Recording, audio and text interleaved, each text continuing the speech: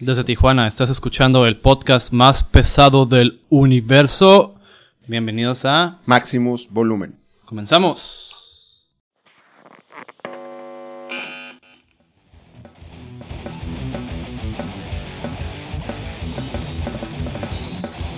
Bienvenidos otra vez, una vez más, otro viernes a Maximus Volumen. ¿Cómo estás, Francisco? Muy bien, gracias, Juan. Amigos, comunidad, amigas, bienvenidos a... Amigues también. Amigues, bienvenidos Todos. a una entrega más de Maximus Volumen. Lo decíamos de juego hace unos días. Creo que en la edición pasada, cuando tuvimos a nuestros amigos de Niña Galaxia. Ah, sí, muy bueno. La verdad, me lo pasé muy bien en ese capítulo. Ha sido Hoy no de hubo lo invitado, no siempre va a haber, pero pues aquí estamos, ¿no? Siempre firmes a su viernes de Máximos Volumen. La gente hace las cosas, en este caso, ¿sí?, lo suficientemente bien como para que hablemos de ellos, ¿no? Como si estuvieran preocupados. Ay, vamos a salir con estos güeyes. Uh-huh. ¿Sí? Bueno, vamos Que a las iniciar. 35 personas que los ven, Ajá. vean, Sí, sepan ¿no? que alguien lo hizo mal, pero hoy es porque lo hicieron bien, dices, Hay uno ¿no? que ya lleva como 100, ¿no? Sí, el primero. Llegamos a los 100. Ya, sí, excelente. llegamos a los 100. Un saludo para Francisco, nuestro amigo en bienvenido, la producción, Francisco. que ya Paco. nos acomodó acá todo el set y todo el show. Ya se ve. Sí, decía que bien, porque bueno, hay una buena noticia. No está preparado ni nada, pero bueno, hasta te pusiste el uniforme de los franceses de Gojira y que están estrenando álbum, ¿no? Sí, estrenaron un álbum el 30 de abril, Ajá. su séptimo álbum, su disco más nuevo después de 5 años de espera. Ujú. Desde Magma, y salió Fortitude al fin después de 5 singles o 4, y pues al fin nos dieron el disco completo y te puedo decir que estoy satisfecho. Sí, creo que todavía no me termina de atrapar al 100% el disco. Definitivamente algo que identifiqué, no solamente en este trabajo, sino este trabajo me llevó a escuchar el anterior y el anterior y el anterior. Estoy seguro que la estafeta, el estandarte del metal, en estos señores de Gojira va a estar en buenas manos. Sí, Ya estamos, ojalá y no, pero tomen en cuenta que tenemos bandas que están activas desde los 60s, desde los 70s, 80, desde los 80s. ya 80 ya son 40 años. Ajá. Ya. Ya son 40 años. No los mames. 80, güey. Entonces, la bandera va a quedar en muy buenas manos. Estoy seguro, estos señores tienen el talento. Los discos que tienen, los trabajos que han hecho y sobre todo este último, sorprenden. Sí han suavizado, no suavizado como tal de que toquen más despacito o algo, pero sí han acomodado sus rolas para que sean más escuchables. Sí, han evolucionado al ritmo de que puedan llegar a un público más más comercial, Uh-huh. de una manera, tal vez es parte de su evolución como músicos también. O sea, yo creo que, y no importa, realmente se hace muy gracioso porque las bandas pueden seguir escuchándose siempre igual, Uh-huh. pueden evolucionar y los van a criticar. Sí, la evolución no necesariamente tiene que ver con hacerse comerciales, escuchables. Yo creo que tiene que ver también con la vigencia, ¿no? Uh-huh. Escuchamos bandas, lo mencionaba hace un instante, bandas que vienen tocando desde hace muchos años y siguen vigentes y han seguido vigentes por una razón. Y no pueden grabar lo mismo que grabaron a lo mejor en 1974, se me viene a la mente Black Sabbath, por ejemplo. Uh-huh. A lo que se graba en un 2000, a lo que se entrega en un 2021. Entonces, obviamente tiene que haber una evolución, un crecimiento, una madurez. Tratábamos ese punto también cuando hablábamos de Slayer y cómo fueron acomodando ellos sus piezas y sus talentos y sus creaciones para que todo cayera en un momento preciso, ¿no? Hablábamos de un 1986 lleno de trash, de unos 90s llenos de metales alternativos y de nu metal. Hasta un poco de nu metal. Y cómo se fueron acomodando, ¿no? Cómo ellos venían y cada vez que tratábamos de acercarnos a eso, a guitarrazos nos regresaban. Sí, ¿no? y fíjate, lo que les pasó a los 4 del Big Four fue que empezaron muy agresivos, experimentaron y volvieron a ser rápidos, agresivos, ¿no? Es el caso de Metallica. En los 90s, parte del 2000, experimentaron, se fueron por algo más comercial. Y pues en el Dead Magnetic ya volvieron a hacer algo más trashero, más pesado. Igual Megadeth intentaron ahí con el Risk. Intentaron de nuevo con el Super Collider. Y pues no, o sea, Dystopic, ¿no? Y sacan otros. Entonces, a lo mejor ahorita Gojira desde el álbum de ellos han experimentado desde sus primeros discos. O sea, no es la primera vez que meten melodías o sonidos que no son completamente pesados. Porque esos güeyes tienen canciones hasta súper pesadas. O sea, que tú dices como que es un pinche batazo en la cabeza cuando empiezan sus canciones, ¿no? Y pues después salen con cosas como The Chant, como ¿cómo se llama esta canción? Lowlands del disco de Magma. Entonces, que dices, ok, vamos a bajar poquito el ritmo, ¿no? Y desde sus discos más viejos, ¿no? En el From Mars to Sirius está Born in the Winter, creo. No, ese está en otro disco. Es otro disco, sí es cierto. Pero en From Mars está la canción From Mars. Es una canción muy lenta también. Entonces es como... Y después llega un vergazote como de lo que es To Sirius, ¿no? Y de alguna manera pues es como... Ok. O sea, esta banda a lo mejor estaba trabajando su manera de hacer canciones más largas con este tipo de sonidos porque a lo mejor a ellos les gusta, ¿no? Y pues también tiene que ver con que hoy en día la apertura musical es mucho más grande, ¿no? O sea, antes yo creo que nuestros héroes de los 80s tal vez escuchaban puro Black Sabbath, escuchaban puro Deep Purple, Iron Maiden, y ahorita nos toca escuchar de muchas cosas, ¿no? Como el metal también en los 90s ya hay rap metal con Rage Against the Machine, en el nu metal. Entonces a lo mejor no creo que Gojira vaya a rapear, pero te estoy diciendo como que de lo que ellos se han inspirado en su carrera, a lo mejor ahora ya lo están consolidando en sus últimos álbumes. Y la palabra es esa, lo están consolidando, porque ya tienen la suficiente experiencia, la trayectoria lo suficiente sólida, como para hacer algo, y ahora como para consolidarlo y decir, esto es lo que somos, ¿no? Y es muy interesante que, insisto, creo que la estafeta va a quedar en buenas manos. No me queda duda con bandas como ellos.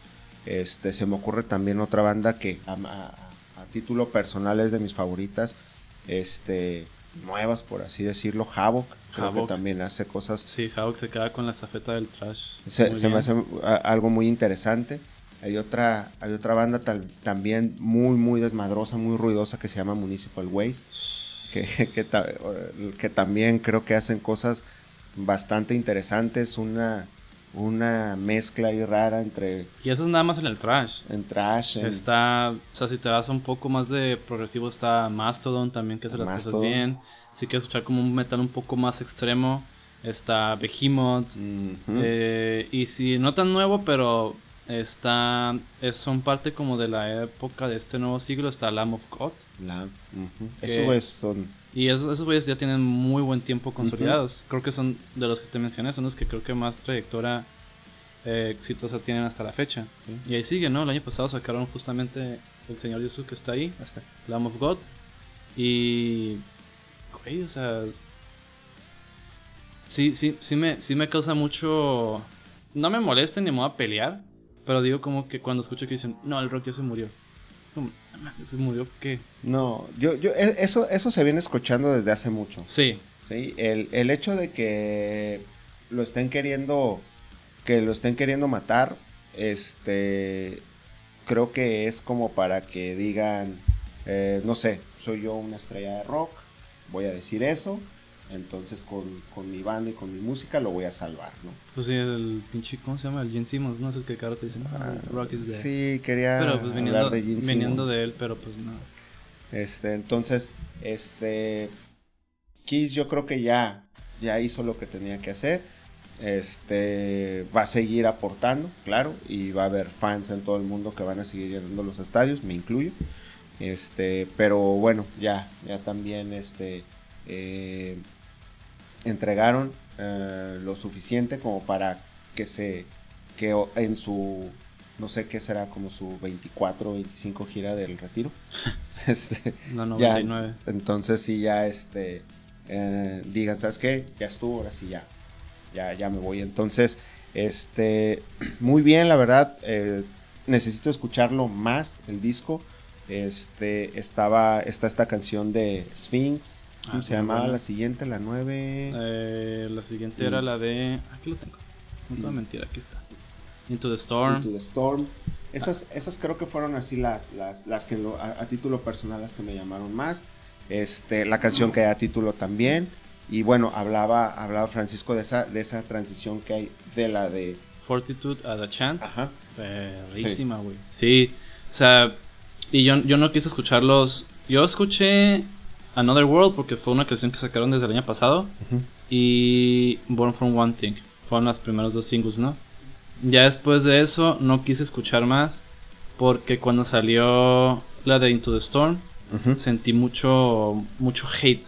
Hay un grupo de fans y medio tóxico, muy memero, que se llama Gojira Well Posting, que estaban muy duros con estas dos canciones, con Into the Storm y The Chant, pues ni se diga, ¿no? Uh-huh. Porque es una canción mucho más. Y yo no las quise escuchar porque fue como que vamos a esperarnos, vamos a ver que ya todo completo.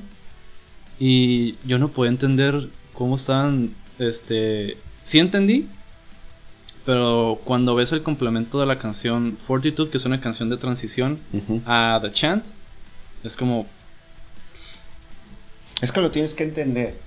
Creo que muchos de los errores que cometemos cuando escuchamos algo, digo, a lo mejor ya que nos llamen traumados o lo que tú quieras, pero creo que también tienes que entender a lo que suena. Uh-huh. Tienes que entender por qué la 4 es la 4, por qué la 5 es la 5, y porque están ahí por una razón. Sí, y no tiran canciones a lo estúpido, ¿sabes? Uh-huh. O sea, hay bandas que específicamente hacen álbumes conceptuales, uh-huh, con el propósito de que las 11 canciones en su orden cuenten una historia. Y muchas bandas, por ejemplo, este caso de Tool, ¿no? De Maynard. Por ejemplo. Que ese güey siempre dice que obviamente cuando tocan en vivo no tocan todo el álbum, ¿no? Pero se dice que cuando escuches sus álbumes es de corrido. Porque, uh-huh, y la verdad, escuchar Tool es una experiencia que yo también comparto de que es desde el 1 al final. Uh-huh. Porque todo está acomodado de una manera que tiene que ser. Porque así tiene que ser, porque eso es lo que nos están entregando. De otra forma, pues soltarían cosas así al aire, como tú dices, y cuando entregaron los sencillos no hubieran empezado con esa y no hubieran seguido con la otra y así. Entonces, obviamente van a entregar, yo creo, primero lo más escuchable, lo más, pues ahora sí que lo más radiable, lo que tenga más tacto acá como para el rollo del video, etcétera. Pero nada mal el trabajo el trabajo de los señores de Gojira. Sí, y el álbum viene con una campaña que están haciendo para beneficiar a tribus del Amazonas también. Algo okay, que están haciendo en colaboración con muchos artistas. Pues ya ves que esta zona del planeta se vio muy afectada hasta la fecha. Uh-huh. Sigue habiendo muchos incendios, pero hace un par de años los incendios estaban enormes, ¿no? Sí. Y lo que pasa es que estas poblaciones, estas tribus se han sido desplazadas de sus tierras. Okay. Entonces lo que está haciendo Gojira con esta campaña es beneficencia. Va a haber una rifa de... Ya muchísimos artistas han regalado instrumentos o memorabilia para rifarla. Sí. Entonces es parte de... Gojira es una banda muy activista. Realmente es una banda muy activista que se ha dedicado como parte de su carrera musical también a contribuir a causas del medio ambiente, principalmente el medio ambiente. Es okay, lo que más han trabajado. Pues hay canciones que hablan sobre ese tema, ¿no? Una de las canciones más pesadas, la de Toxic Garbage Island, es sobre ese tema, ¿no? De la basura, de cómo hay islas de basura y bolsas de basura en la calle, en el mar. Entonces entonces Gojira también ha trabajado con eso. Han colaborado artistas como desde Justin Chancellor de Tool, Robert Trujillo de Metallica, Nergal de Behemoth. O sea, muchos artistas han colaborado y pues está chido eso también. O sea, no es una banda que está tirando. Creo que también es algo que los fans nos ha atrapado. Ajá. Esa parte de ser empáticos con lo que pasa en el mundo, ¿no? Uh-huh. De tener esa doble labor, ¿no? Al final, su trabajo, digamos, principal, pues es hacer música, y su segundo trabajo es, pues apoyar este tipo de causas, ¿no? Un poco de ambos. Sí, nada mal. La verdad es de que, insisto, chequen el trabajo de Gojira, denle tiempo, escúchenlo, entiéndanlo y investiguen. Sí, investiguen, sí. Más atrás, a lo mejor seguramente en alguna plataforma de reproductora musical, van a venir, si los seleccionan, van a venir sus 10 mejores canciones. Entonces no está nada mal darse una vuelta por ahí. Yo me llevé buenas sorpresas, la verdad. Tendrá que será unos 5 o 6 años que los conozco, y bien, no te puedo decir, insisto, que estoy acá súper metido, que soy el fan número 1 de estos güeyes, pero no, cuando los grandes se queden en sus casas y digan que es tiempo de quedarse a arreglar las plantas y a hacer pasteles, estos güeyes se la van a rifar, y con muy buenos resultados, estoy seguro. Sí, claro. Y hablando de discos nuevos, aparte de Gojira, sacaron estos señores de Evil. Uh-huh. Salió Hell Unleashed de Evil después también de bastante tiempo sin sacar nada nuevo. Uh-huh. Salió Evil con Hell Unleashed. Uh-huh. Un disco completamente trash. Muy trash. Muy trash. Y la verdad, sí, valió la pena la verdad esperar por esto. No tengo mucho que conozco a Evil, la verdad. Se casó 1 año o 2. Uh-huh. Y desde que los conocí se me hicieron muy, muy cabrones. Y ahorita que salió ese nuevo disco, pues no puedo esperar a que salgan de gira para verlos en el Brick by Brick o en donde sea. Donde sea. Sí están como para un Brick o para un House of Blues. Sí, son un grupo todavía, pues, no grandes. A lo mejor por lo mismo en que no han sido constantes con sus uh-huh. producciones ni con sus giras. Ahí hay una tragedia en cuanto a un miembro de la banda que falleció. A lo mejor eso tiene mucho que ver con el hecho de que se hayan tomado tanto tiempo para hacer las cosas. Sin embargo, pues están de vuelta, sacaron un nuevo disco. Desde la primera canción, la de Paralyze, ya es como que la bestia, güey. Ya sabes a lo que vas, ¿no? Ya sabes a lo que vas, directos, güey.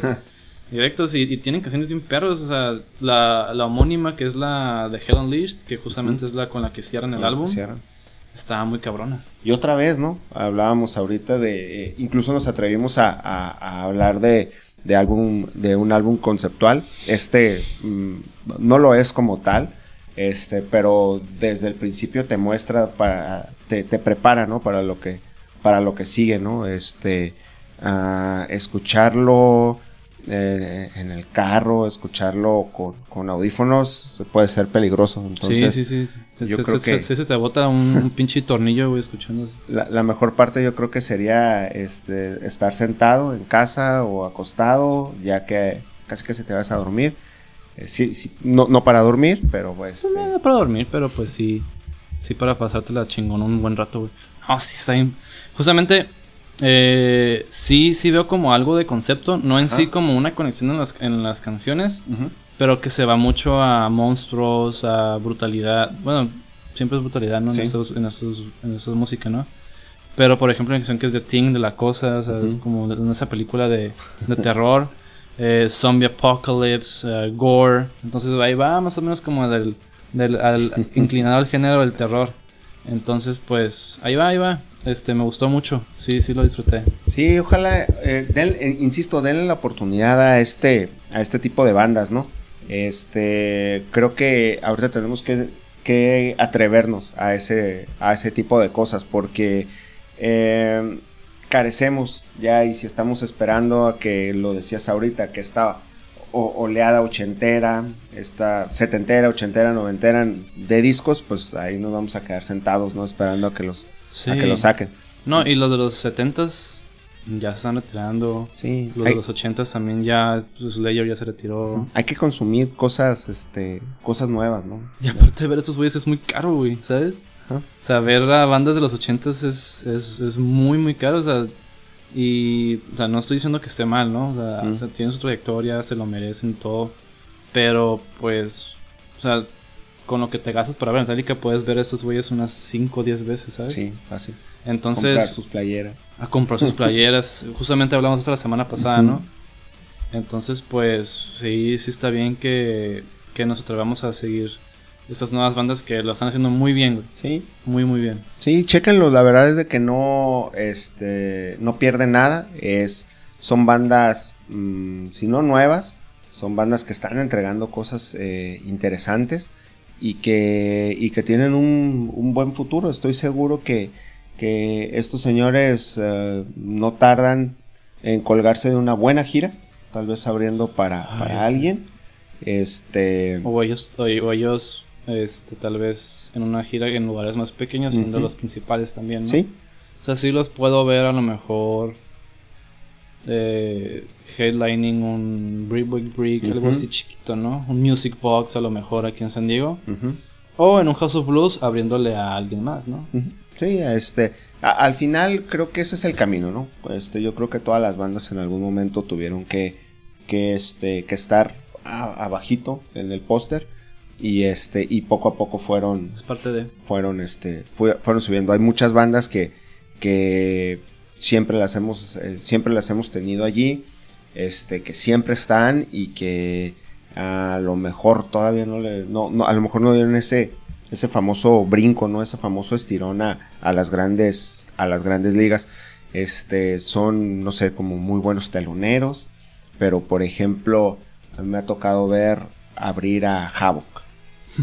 Y Havoc tiene, a mi gusto, sí tiene para encabezar una gira. Sí. Es una gira a lo mejor de arenas, con un buen co-headliner o con un buen abridor. Pero verlo así cuando todavía es de día, todavía me cuesta un poquito de trabajo. Sí, no lo mismo ver a Havoc de día que verlos o ver a una banda de noche. Atrevido se me hace como a ver como de arenas, pero sí. Ay, yo no había tenido chance de verlos, me tocó verlos en el estadio aquí cuando estuvo Guns N' Roses. Ah, sí. Y neta, cabrón, que sí. No, es que me perdía de algo muy bueno, güey. Sí, Havoc, a mí me ha tocado verlos todavía en el 16. Sí, en el 16 en Los Ángeles abriéndole a Megadeth. Antes de que con Children of Bodom. No mames. Sí. Chale, güey. En Los Ángeles, ese fue creo que no me acuerdo si en febrero o en marzo del 2016. Y ahí vimos a Megadeth. Todavía en Megadeth, ahorita hablábamos de Lamb of God. En Megadeth todavía estaba el Chris Adler. Tocó ver a Megadeth con Chris Adler. Ajá. Entonces me tocó con el resto de los integrantes. Con los integrantes que... Bueno, entonces, no se pierdan esta gran oportunidad, neta, qué bueno que en poco tiempo, relativamente un tiempo bastante corto, dos grandes bandas, como es Gojira y como es Evil, sacaran disco. La neta es de que tienes ahí, ¿cuántas trae el otro? ¿11? Tienes 11. 20 rolas para pasártela muy bien. Y algo refrescante porque pues parece que ya estamos más cerca de que lejos de regresar a los conciertos, a la vida no totalmente normal, pero a lo mejor pues con restricciones ya puede haber conciertos, ya se está vacunando la gente, entonces pues... De hecho, ya también anunció su tour de... Ajá, van a hacer un tour en Estados Unidos. Entonces pues esperemos que pronto... que nos dejen cruzar. Porque pues aquí en Tijuana no hay muchos conciertos de metal. No. Sí hay toquines, obviamente, pero Sí. no hay conciertos de las bandas que nos encantan, ¿no? Ujú. Tenemos que ir a San Diego o a Los Ángeles. Y pues esperemos que ya nos den la oportunidad. O sea, yo no veo que a qué hora no me toca vacunarme, la verdad, pero... No, va a estar complicado. Ya he leído yo en algunas partes y me lo han confirmado personas que en junio levantan todas las restricciones en California. Ya, Ajá. Ya va todo lo masivo, creo que al 100. ¿Y para cruzar también? Creo que no, ¿verdad? porque es para California. Mm. Entonces, otra noticia que yo he leído y que también la he platicado con personas y me lo han corroborado es de que al parecer California va a mandar vacunas y personal médico a la frontera Uf. para que la vacunación sea más rápida y activar toda la cuestión económica. Y así Tijuana. se abre la frontera y... Sí, la gente que vive en Estados Unidos, que trabaja en Estados Unidos,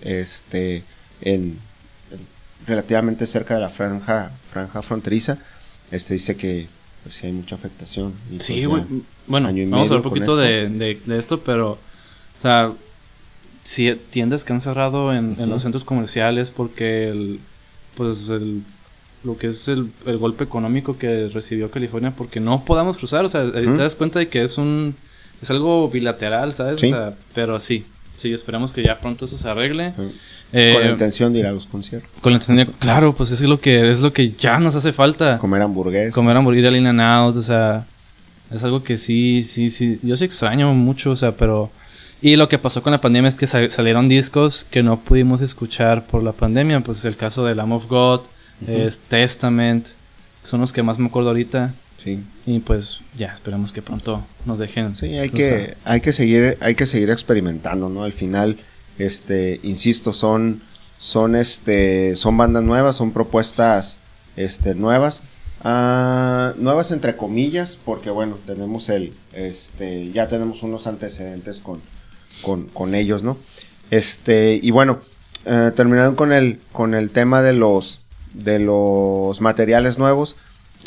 Hubo por ahí en estos días señor, el guitarrista de The Dragon Force. Dragon Force, por ahí hizo algunas declaraciones. Bueno, hay algunas. Ahorita hablábamos de toda esta relación, México-Estados Unidos, toda esta relación y toda esta hasta cierto tipo de dependencia que hay entre las razas, entre la gente, pues hasta de manera natural, porque pues al final somos personas, y el género musical no se queda fuera, ¿no? Y por ahí el señor Lee hizo algunas declaraciones dadas, algunas experiencias medio negativas que tuvo, ¿no? Sí, mira, mayo es el mes de la herencia asiática y pacífica Pacific Islander, algo así. Pacífica, ¿no? Del Pacífico, no porque sea de paz. En Estados Unidos. Ajá. Y pues viene en el momento en el que está muy fuerte este movimiento de Stop Asian Hate. Porque con esto del coronavirus y eso se incrementó mucho lo que es el racismo hacia la gente de origen asiático. Ok. Algo que pues tiene mucho que ver con su expresidente, ¿verdad? Ok. Entonces, sí, pues se la pasaba diciendo que el China virus y todo eso, ¿no? Pues sí, no ayudaban mucho esas declaraciones. Entonces el señor Herman Lee adopta una posición y comparte, ¿no? Comparte por ahí algunas Sí. experiencias. Lo que él dice es que la escena del metal niega que hay racismo en ella. Ujú. Y esto viene desde el punto de vista en el que muchos dicen como que no, los conciertos de metal es pura camaradería, pura hermandad. Ujú. Y sí se siente, ¿no? O sea, no lo niego, ¿no? Pero lo que él menciona es que durante un Ozfest a él le pasó que, o sea, así sin motivo alguno, terminando de tocar, lo querían golpear por sus rasgos físicos, sus rasgos faciales. Y también él menciona que lo que le pasaba mucho es que llegaban a marcarle mucho a su hogar en la madrugada a cualquier hora. Ujú. Para burlarse sobre su manera de hablar y de su origen, ¿no? Sí, él es Él es de Hong Kong. A eso iba. Para quien no lo ubique, Germán Lee es un tipo de cabello oscuro, largo, pero tiene los las ojos, facciones rasgados, las facciones totalmente, bueno, el estereotipo que tenemos las personas como que son de aquellos lugares, ¿no? Sí, pues asiático. Ajá, chino asiático. Entonces lo que él dice es que estamos que la escena metal está en negación a que existe el racismo en ella. Ajá. Y yo de alguna manera estoy de acuerdo con él por experiencias que he tenido. Saben que eres mexicano y sí te hacen menos. Justamente aquí en Estados Unidos, ¿no? Obviamente en México no me va a pasar, ¿verdad? Pero sí es sí es menor. O sea, yo sé que es menor, pero en la manera en la que él lo dice, con todo esto, incremento en el odio asiático, pues sí está fuerte, o sea. Okay. No sé tú qué opines al respecto. Mira, hablar de esos temas ya en cuestiones de señalarte por tus rasgos físicos o por el color de piel o lo que sea, de repente es complicado. Sí, es complicado porque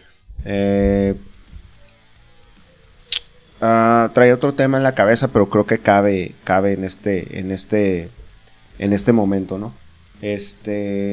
Nos gusta mucho juzgar.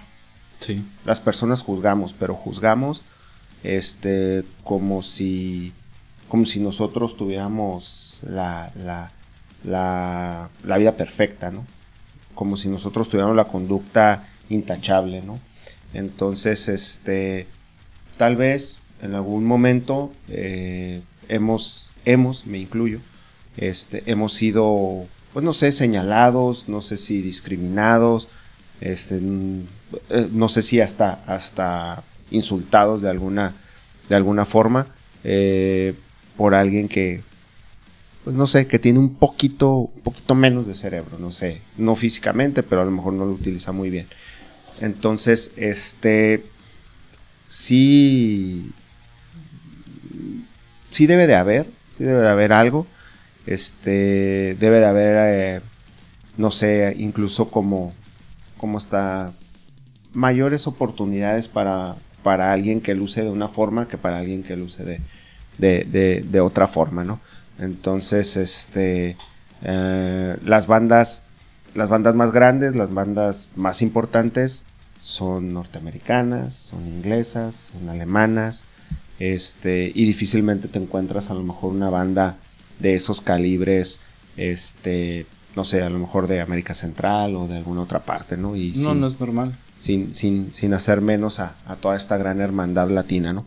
Entonces, pues, no, cuesta mucho trabajo, porque si hablamos, capaz de que en algún lugar, por decir la palabra racista, nos van a bloquear y nos van a decir un chorro de cosas y todo eso. Entonces, creo que sí debe de haber, no lo vemos, porque la gente que lo ha sufrido, que lo hemos sufrido, preferimos callarnos.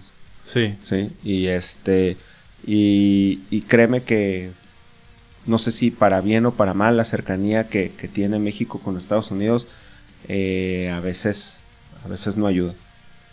Por otra parte, también hay gente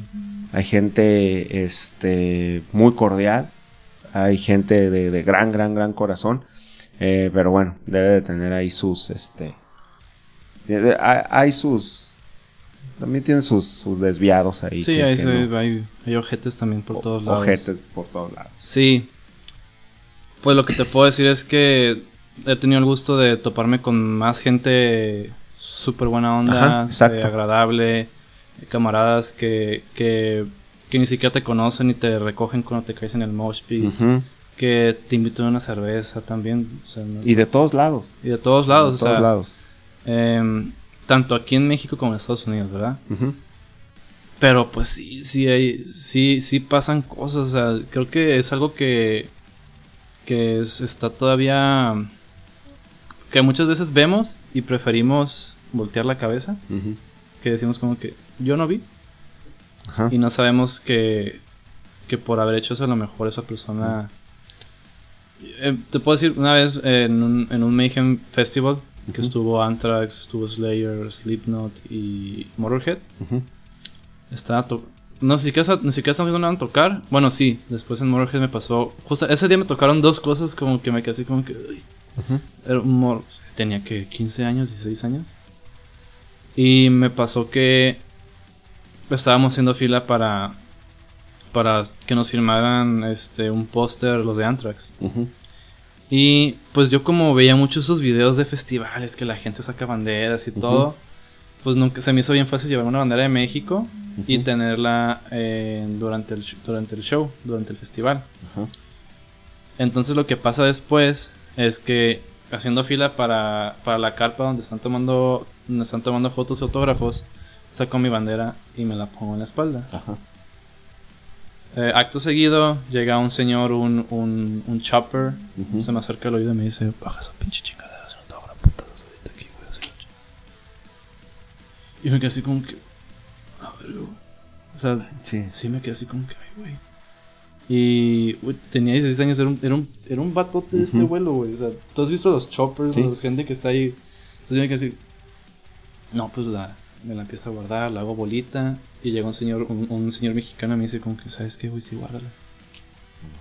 Sí, guárdala porque esos güeyes están locos, güey. Yo vivo aquí y esos güeyes son choppers de aquí de esta área y Ajá. sí son. ¿En dónde era? En San Bernardino. Ok. También yo, idiota, sacando mi bandera de México en San Bernardino, ¿no? Pero pues sí.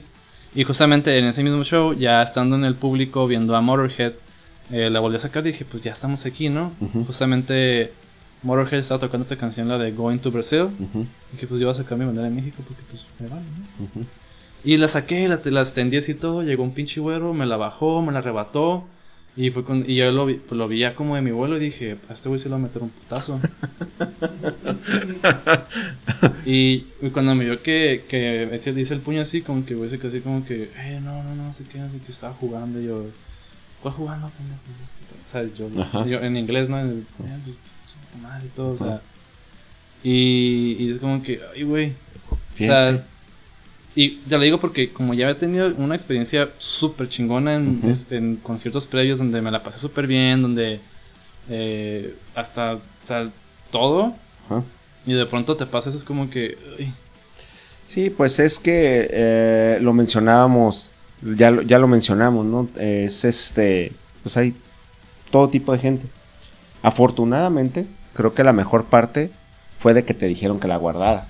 Ajá. Que alguien llegó y te dijo. Sí. ¿Sí? Y no llegó alguien y te golpeó y te arrastró y te quitó la bandera e hizo otra cosa. Uh-huh. Afortunadamente, insisto, creo que hubo una línea de respeto que se marcó y te dijeron, guárdala. Y la guardaste. A ver, pero si te firmaron la bandera. Ah, sí, cierto. No alcancemos a... Es lo peor, o sea, todavía que un pinche chopper me...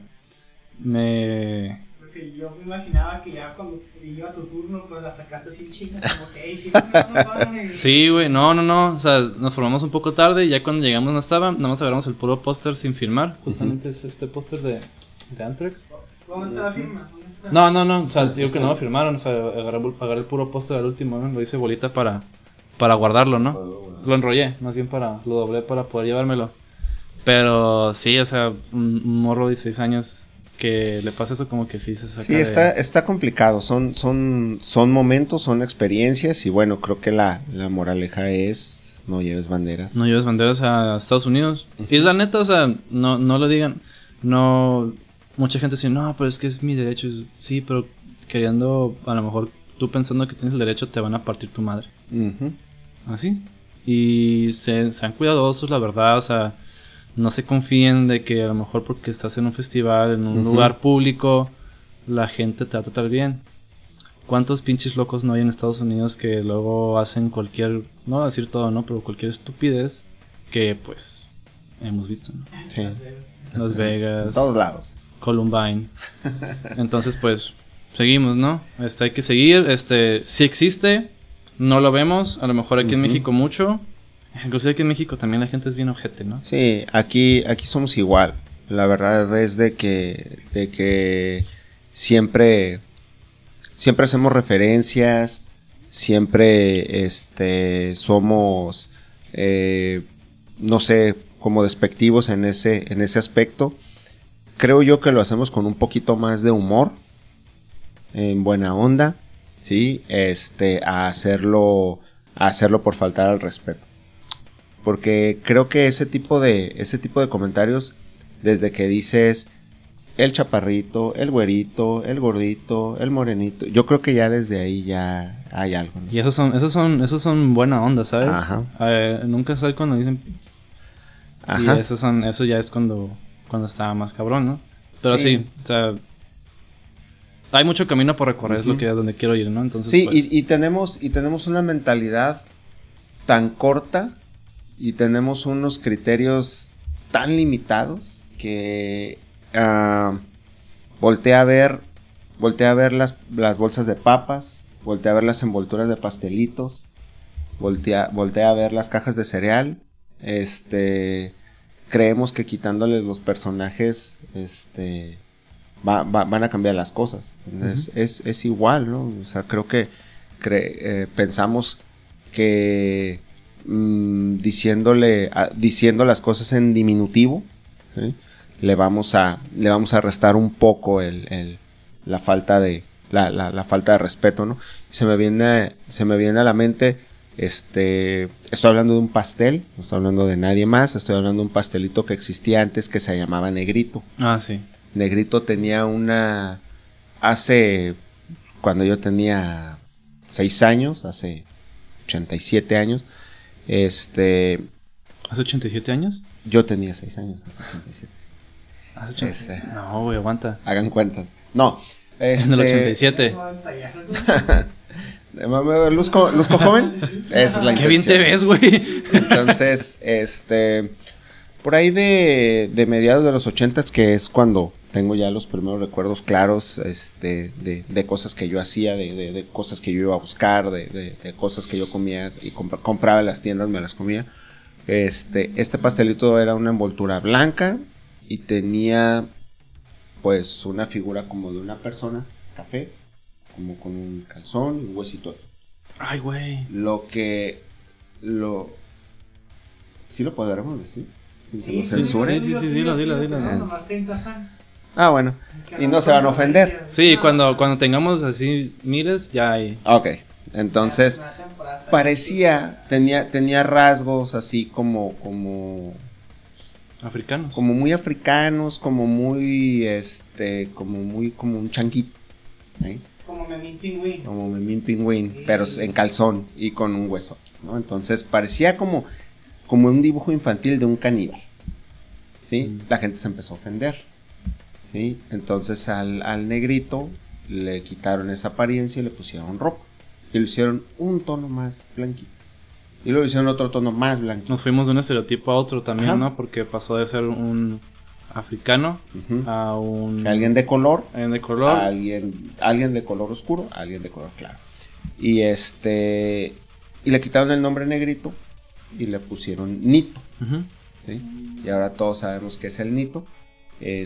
Pero si buscan las imágenes del negrito de los 80s, Negrito Bimbo. es De hecho, yo también me acuerdo que pues mi niñez era en el 2005, pone, ¿no? Pero me acuerdo que compraba negritos y los conocía más por negritos porque Ujú. pues, en mi Sí, familia, la neta, todavía nos tocó Ajá. el negrito. y ¿sí? sí recuerdo que esa envoltura era como un tipo monillo con un afro, Ujú. pero pues era bien blanco el Era mono, blanco. y yo me Ajá. quedé como que qué pedo, usted se parece a mí.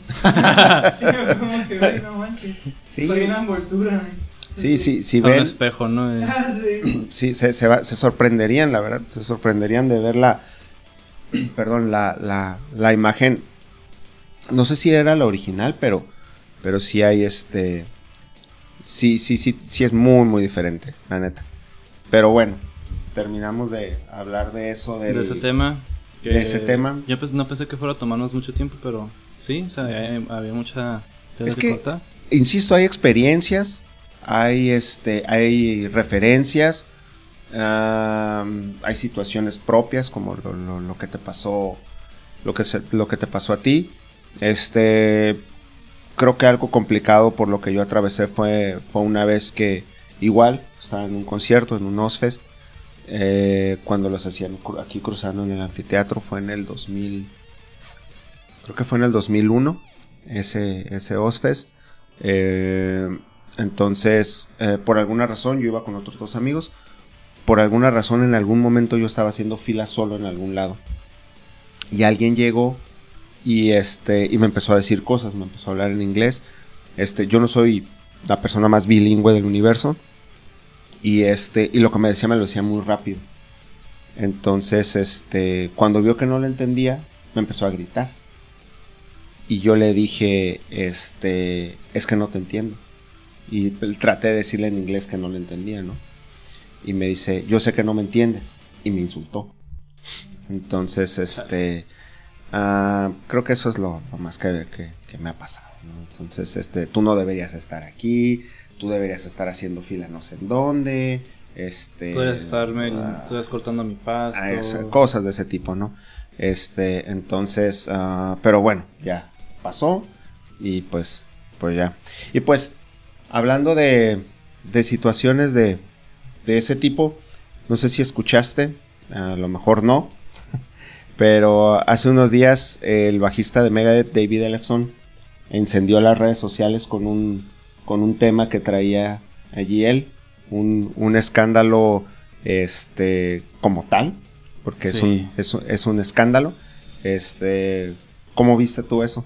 Ay, güey, yo ya me quedé a dormir el domingo para el lunes cuando me topé con esta información. Uh-huh.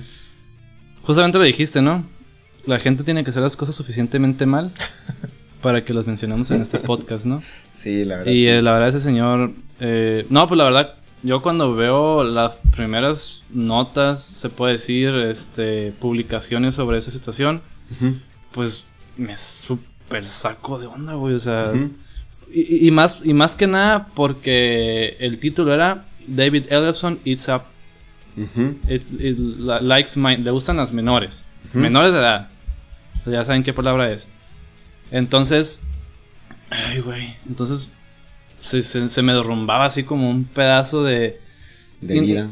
No de vida, güey. Pero sí decía como que, o sea, la verdad, una persona que conocemos, que nos ha tratado súper bien, uh-huh, que al contrario de la imagen que tenemos de él, ha sido un tipo, al contrario de la imagen que da esas publicaciones, uh-huh, ha sido un tipazo, la verdad. Sí. Y es muy complicado recibir una noticia de este tamaño. A mí me gustaría centrarme en 2 cosas. En lo que dice la mujer, ¿sí? Y en lo que dice él. Uh-huh. Sí, porque todo el escándalo empezó, amigos, comunidad, amigas, etcétera. Todo empezó por una historia de Instagram. O sea, la fuente era una historia de Instagram, sí, en la que venía la acusación, el señalamiento, por así decirlo. Una cuenta de Instagram de alguien que hace dibujos, porque pues entrabas al perfil, veías la historia y ahí estaba su feed y estaba lleno de dibujos. Un güey de México. Aparentemente, bueno, tenía ahí una banderita mexicana, quién sabe si sea mexicano o le guste la bandera de México. Y bueno, ya después se viene todo esto. Hay un revuelo ligero, por así decirlo, en Facebook. En Twitter también. En el Twitter sí. Twitter sí estuvo estuvo un poco más. Sí, de por sí Twitter es muy violento, güey. Está más explícito, sí, todo esto. Pero insisto, lo mencioné hace un momento, ¿no? Miremos esta palabra, sí, e inmediatamente empezamos a juzgar.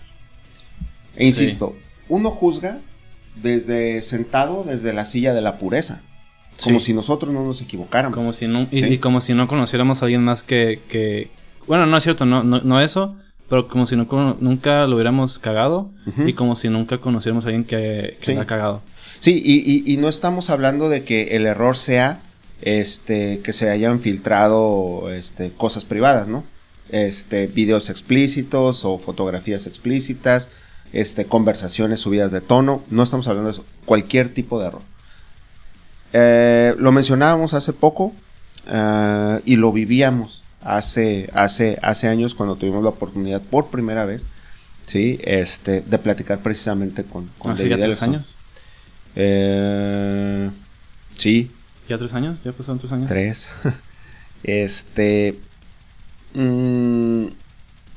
¿Alguna vez tú, Juan Antonio, pensaste en ver a Dave Mustaine cruzar la calle para irse a comer una hamburguesa? No, en la vida. ¿Por qué? Porque los idealizas de que Exactamente. piensas de que esos güeyes truenan los dedos Ajá. y ya está todo, ¿no? Entonces, claro que me llevé ¿cómo me hizo ese güey? Me ninguneó, ¿no? Ajá. Pero, o sea, pues de Mustaine, ¿no? Pero, o sea, yo cuando me bajo del carro en el Cars Junior del Boulevard Aguacaliente para, Ujú. pues sí, afanear un poco, ¿no? Ujú. Pues porque sabíamos que estaban ahí, ¿no? Pero me bajo del carro, voy con mi amigo Aarón, un saludo, y me doy cuenta de que me dice, oye, güey, ¿ese es Dave Mustaine? Y yo, cabrón. Y pues ahí voy yo todo fan, ¿no? Lo sigo a la fila, ¿no? Y sí, no me volteé a los ojos y todo, porque pues Ujú. obviamente él no quiere lidiar, ¿no? Ujú. Con fans. Pero pues, o sea, no, nunca pensé. Entonces, no pensamos que hacen esas cosas porque lo único que vemos de Dave Mustaine es esto, ¿no? Creemos que nada más hace eso. Sí. Torcer la cara, cantar y tocar la guitarra, ¿no?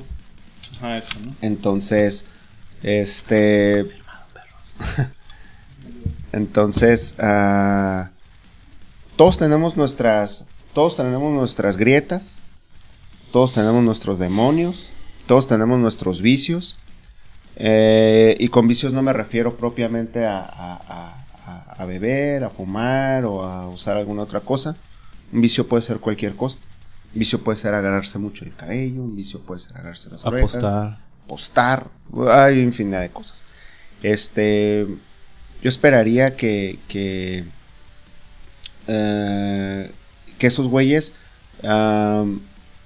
no esperemos más bien que esas personas no tengan vida privada, sí la tienen. Y Sí, tan la claro. tienen que en este caso le tocó el infortunio de que alguien no respetó, Abusó de su confianza. ajá, abusó de la confianza y bueno, lo exhibió. Yo me quedo con la declaración que dio él, que está muy, muy recargada a la declaración que da la mujer. Y es de que fue una situación de común acuerdo, en la que desafortunadamente una de las partes pues Falló en ese acuerdo. no lo respetó y bueno, yo creo que es como un video escándalo.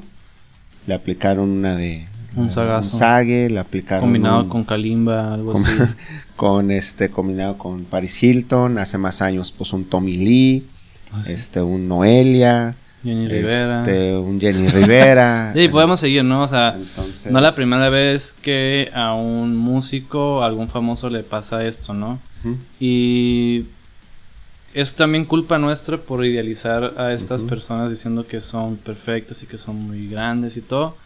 Digo, lo dijimos, ¿no? Afortunadamente nosotros atravesamos eso cuando tuvimos la oportunidad de platicar y de conocer Ujú. con algunos de ellos durante el Fronterizo Fest, ¿no? Ujú. Hace ya 3 años.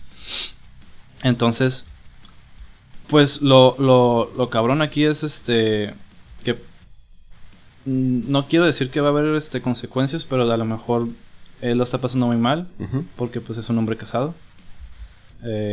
Y yo creo que ese es su... Yo puedo cerrar eso con que ese fue su error. Ajá. A lo mejor su error es pues la infidelidad, tal vez. Sí, al final, creo que todos tenemos, insisto, vida privada. Todos tenemos a alguien en quien confiar, independientemente de las cosas que le quieras, confiar. Es como si tú me prestaras este disco, ¿sí? Y yo mañana te lo regreso, pero sin la hojita donde viene la firma. Entonces tú me lo estás prestando en buena onda. O es como tus micrófonos del podcast que tu hermano los presta. ¿Verdad, pinche Miguel? Bueno, mujer, casos de la vida real a continuación, ¿no? Y cortamos esa línea de confianza e insisto, juzgamos como si nosotros no fuéramos parte, ¿sí? Como si nosotros estuviéramos sentados en la silla de la perfección, en la silla de la pureza, en la silla de que todo me sale bien y la chingada, ¿no? ¿Cuántas veces nosotros no hemos cometido un error? No sé si de ese tipo, pero cuántas veces no hemos defraudado la confianza de alguien, ¿sí? Y no tenemos que estar mandando fotos y enseñando conversaciones para traicionarlos. Cualquier cosa es que te haga sentir mal a ti, en ese momento yo ya estaría traicionando tu confianza y tú ya no regresarías conmigo de la misma manera, ¿no? No, y sin justificar tampoco, ¿sabes? O sea, no vamos a justificarlo, simplemente estamos diciendo como que es un humano que se equivocó. Uh-huh. Y pues la vida sigue, ¿no? Ya sabremos qué acciones toma la banda también, porque uh-huh. ahí hubo también un comunicado por uh-huh. parte de ellos, ¿no? Sí. Pero sí dejaron claro. Yo lo sentí muy neutral. Sí, yo lo vi así como que David es parte de la familia. Uh-huh. Y eso, pues, como que calmó un poco a los fans de que... Uh-huh. Porque, güey, o sea... La gente quería sangre, güey. Hey. La gente quería... o sea, rodar cabezas, o sea, en cuanto yo vi eso... Yo brinqué a la cuenta de Instagram de David Ellefson y ya no había comentarios. O sea, él bloqueó todos los comentarios. Voy a la página de Megadeth, Fire David Ellefson, despídanlo, sí. Busquen bajista y todo. Y es como que, güey, o sea, él ni siquiera ha dicho nada, ¿sabes? O sea, la chica tampoco ha dicho nada. Todo esto viene de un cabrón que se le hizo fácil, que se las robó, que se las dieron, lo que sea, se las pasaron. Uh-huh. Y dijo, pues vamos a quemar a este güey. Y eso es lo que conocemos todos ahorita como cancel culture. Uh-huh. La cultura de la cancelación. Que sí entiendo muchas veces, la verdad. Sí entiendo cuando es una persona que realmente hizo algo horrible. Pero yo creo que eso ya se le queda a la justicia, ¿no? También. O sea, yo creo que cancelar por chismes o rumores es todavía peor que lo que pudo haber pasado. Estamos hablando de la carrera de alguien que tiene ya 40 años en el negocio. Y estamos hablando de rockstars. Sí. No estamos hablando de ti y de mí, estamos hablando de rockstars. O sea, estamos hablando de gente que tiene, como tú dices, 40 años en el negocio, ¿sí? Que tienen tocando literalmente toda su vida, que de eso viven. Y que pueden vivir 3 vidas de esto. Estoy seguro que nosotros como fans de cualquier banda sabemos una 10ª parte de lo que realmente pasa, ¿sí? Tanto de lo bueno como de lo malo, ¿sí? Estoy seguro que escondidos por ahí las bandas tienen el mejor riff de la historia, pero lo tienen guardado por allí, y eso es algo bueno que nosotros no sabemos. Uh-huh. A lo mejor el mismo escándalo se hace cuando se recargan en una religión, o cuando dejan de comer carne, o cuando apoyan alguna causa como los señores de Gojira. Es lo mismo, es exactamente lo mismo. Creo que no les estamos dando la oportunidad de que se muestren como realmente son, porque nosotros no queremos. Nosotros nada más queremos conocer al güey que se sube, toca y canta. Eso es lo único que queremos. Y todo lo demás no nos importa. Y ahí en ese momento, ¿sí? Lo empezamos a idealizar y empezamos a creer que el güey no tiene vida, y que decimos, mira, ahí va caminando, se va a comer una hamburguesa, pero ahorita va a venir. Después de comer, porque come, va a venir. Sí, porque come y caga y todo, ¿no? Todo. Y la cagan también. Y la cagan. Entonces, y creo que la cagaron mucho estos güeyes. sí, y hay muchas, insisto, yo estoy seguro que hay muchas historias que no, de mucha gente, de cualquier persona, que no sabemos. Y qué bueno que no sepamos para poderlos tener en ese pedestal. Me preguntaban que si cambiaba mi percepción acerca de él después de esto. No, la verdad no. Pues a lo mejor nada más como... Pues sí, sabemos algo muy, muy privado de él. Pero pues definitivamente... O sea, ¿sabes? O sea... No pasó de lo que vimos, ¿sabes? Uh-huh. O sea... Y estoy seguro de que la próxima vez que... Porque yo estoy seguro de que lo vamos a volver a ver y que vamos a platicar con él. Esto ya pasó. Uh-huh. Esto ya habrá sido un capítulo muy desagradable de su vida. Uh-huh. Del que él ya no va a querer hablar. Sí. Y está en todo su derecho, ¿no? Entonces, ese fue como la sección TV Notas de aquí. Ese fue un chismecito. Escándalo. Un chismecito digno de Ventaneando o de... ¿Todavía existe ese programa? Según yo sí.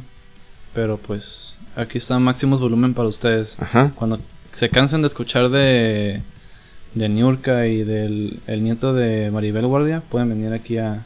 ¿Maribel Guardia tiene nieto? Escuchar a la hija de Pepe Aguilar, güey. Ah, sí, ahora con que según cantó mal el himno nacional, ¿no? Es que no la vieron con la pelea de... No, pero sí vi que según cantó... Bueno, no según, que cantó el himno y que lo cantó desentonado, algo así, pero pues... Eso ya es pura farándula, ¿no? Entonces, sí, afortunadamente creo que la gente sigue haciendo las cosas lo suficientemente mal como para que platiquemos de ellos. La próxima semana seguramente vamos a decir algo de la hija de ¿quién? De Pepe Aguilar. Pepe Aguilar. Ojalá alguien haga algo peor, ¿no? Para no hablar de ella. Sí. Pues bueno. Sí, ¿no? Sí. Es que a lo mejor los 30 fans de Máximos Volumen están esperando que no hablemos de heavy metal, están esperando que hablemos de otra cosa. Entonces a lo mejor se suman esos 30 y si hablamos de la serie de Luis Miguel y de eso. Y la de Selena que acaba de salir. La de Selena. El documental de los héroes del silencio. El docu de los héroes también. Que a lo mejor también después, a lo mejor después hablamos de este documental de los héroes del silencio, uh-huh, o algo así, ¿no? O sea, pero hoy tocó esto y pues ya que si nos vamos, nada más quería tocar ese tema rápido, por respeto, uh-huh, por respeto a esas personas. Las últimas semanas han sido también noticias fuertes de lo que es lo que pasa en Colombia. Sí. Eso es un movimiento tan fuerte que está pasando en Colombia, que ha tenido víctimas civiles a manos de policías. Sí, tenemos unos grandes amigos colombianos a través de la comunidad esta de Megadeth, que incluso han venido a México desde allá. Los conciertos de Megadeth en Colombia, la verdad, ese club de fans los ha hecho inolvidables, los ha hecho increíbles para todos los que los hemos visto, para la misma banda. Hay un momento en el que están tocando P-Cells y empiezan a volar billetes, réplicas de billetes. Ah, no mames. Se ponen máscaras. Cuando fue el aniversario de Euthanasia colgaron bebés a lo largo del no bebés de verdad, güeyes, o sea, eran abortos para que se espanten a la chingada. Eran pósters con imágenes de recreando la imagen del Euthanasia. Entonces, sí, un saludo fraternal a nuestros amigos de mucha fuerza de Colombia. A Colombia. Y igual mencionar pues lo que pasó también en lo del metro, igual algo muy fuerte. Uh-huh. Un abrazo a nuestros amigos de allá de la Ciudad de México. Y pues creo que una mejor muestra de respeto pues para cerrar este podcast, pues un minutito de silencio por esta situación. Sí, muchas gracias señores, la verdad, vaya todo nuestro respeto. Desde aquí, estamos con ustedes, que la música nos una, que toda esta hermandad que hemos logrado a lo largo de los años a través de la música, nos lleve y nos supere. Que haya justicia para la gente en el metro, para Colombia, y pues gracias por escucharnos. Igual aquí les compartimos información. Muchas gracias. Esto fue Maximus Volumen. Gracias.